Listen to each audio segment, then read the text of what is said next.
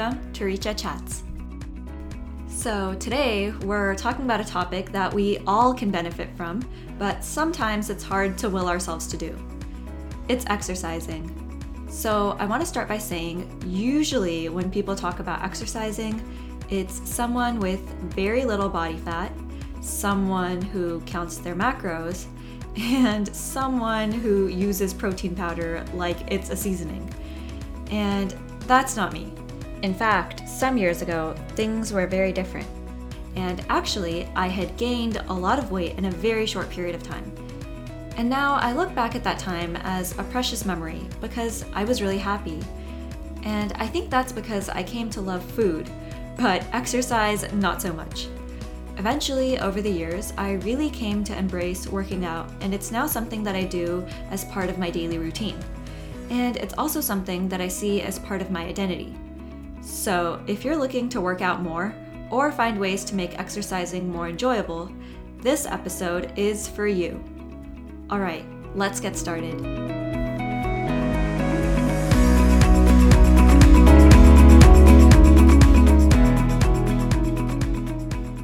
Okay, so like I said in the past, exercising was something I strongly disliked. I used to be the type of person that said things like sweating is my body crying and stuff like that. And deep down, I'd always seen exercising and eating healthy as a form of self-care. And so I felt guilty when I consistently ate delicious but high-calorie food and didn't exercise. I didn't own a scale, and I don't know if you do this, but I keep my pants from all of the different sizes I was, and when the most recent pair I purchased becomes too tight, that's when I realize I could probably benefit from exercising. So the first thing I learned, and the first piece of advice I have to offer you, is to find an activity that genuinely sounds interesting to you. At first, I was someone who used the gym to socialize more than exercise. In fact, my friend and I, we'd go to the gym together, and we'd use either the elliptical or the treadmill. And we weren't really doing a lot of exercising. We'd mostly talk, and I don't think there was ever a time when we ran out of topics for conversation.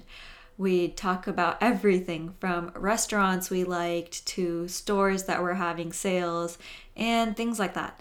And I'd get so carried away in the conversation that I was barely exercising.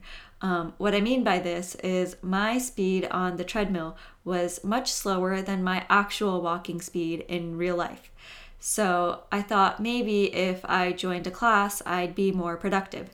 So I told my friend, and I shared this high-intensity interval training class that I was interested in.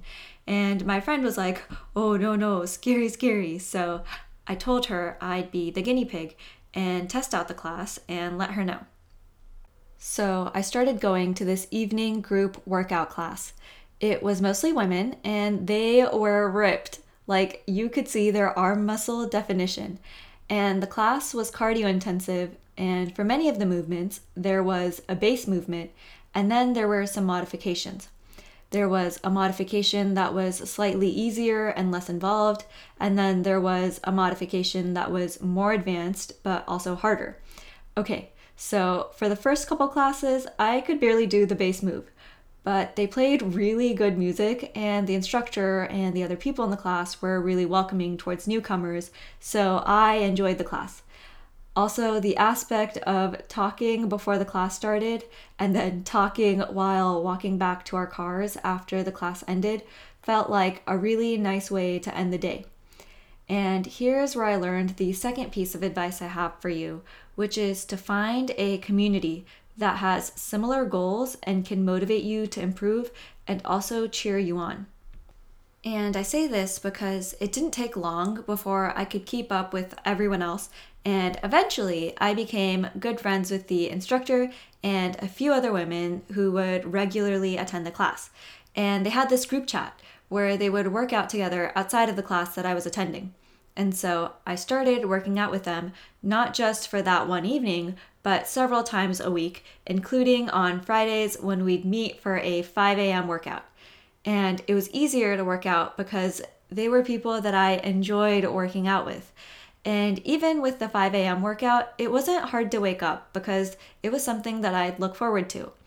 And that's where I really started to change. By this point, I was working out several days a week. I started to see myself getting stronger, having more discipline, and overall creating a routine where I felt like I was starting the day out with a winning mindset. And I even started to see the arm definition that I so admired in them in my own arms. And as I started to see the positive changes in my own body and mind, it pushed me to challenge myself physically. The version of me that strongly disliked exercising was no longer there. I began to look forward to it, and when I was able to do more push-ups or the advanced version of a move, it made me proud of myself, and it also helped instill a warrior-like mentality that really benefited me in other parts of my life. And this brings me to my third piece of advice, which is that it helps to find ways to challenge ourselves so that we don't get bored and so that we're motivated to keep going. For me, the step I took to challenge myself was I started doing weightlifting, and I also got a trainer so that I could grow and challenge myself even more.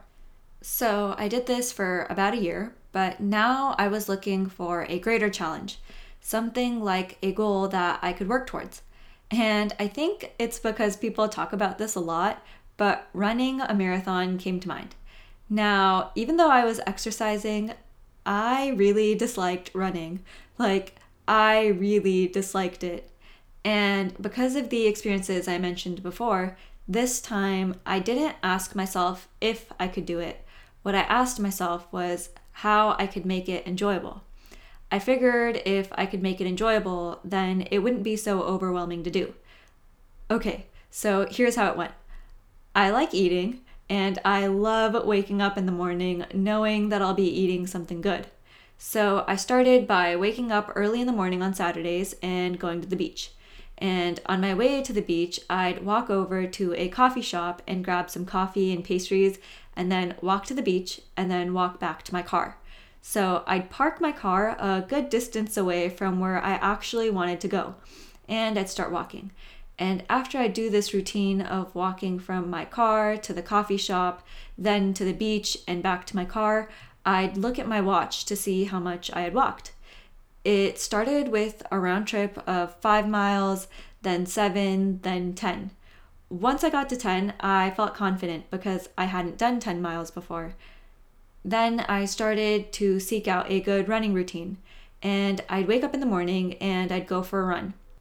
And running in the mornings was really nice. I liked that dark sky, the crisp air, the silence, and knowing that while most people were asleep, I was running along empty paths.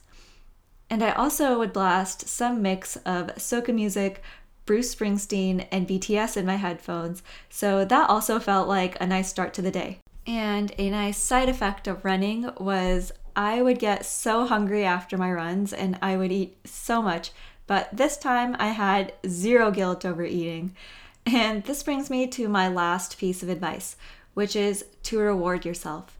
In fact, I remember how some days when I would run in the evenings, I'd get hungry in the middle of my runs, and so I'd order a pizza. That way, when I was done with my run, I'd have a nice pizza waiting for me to pick up.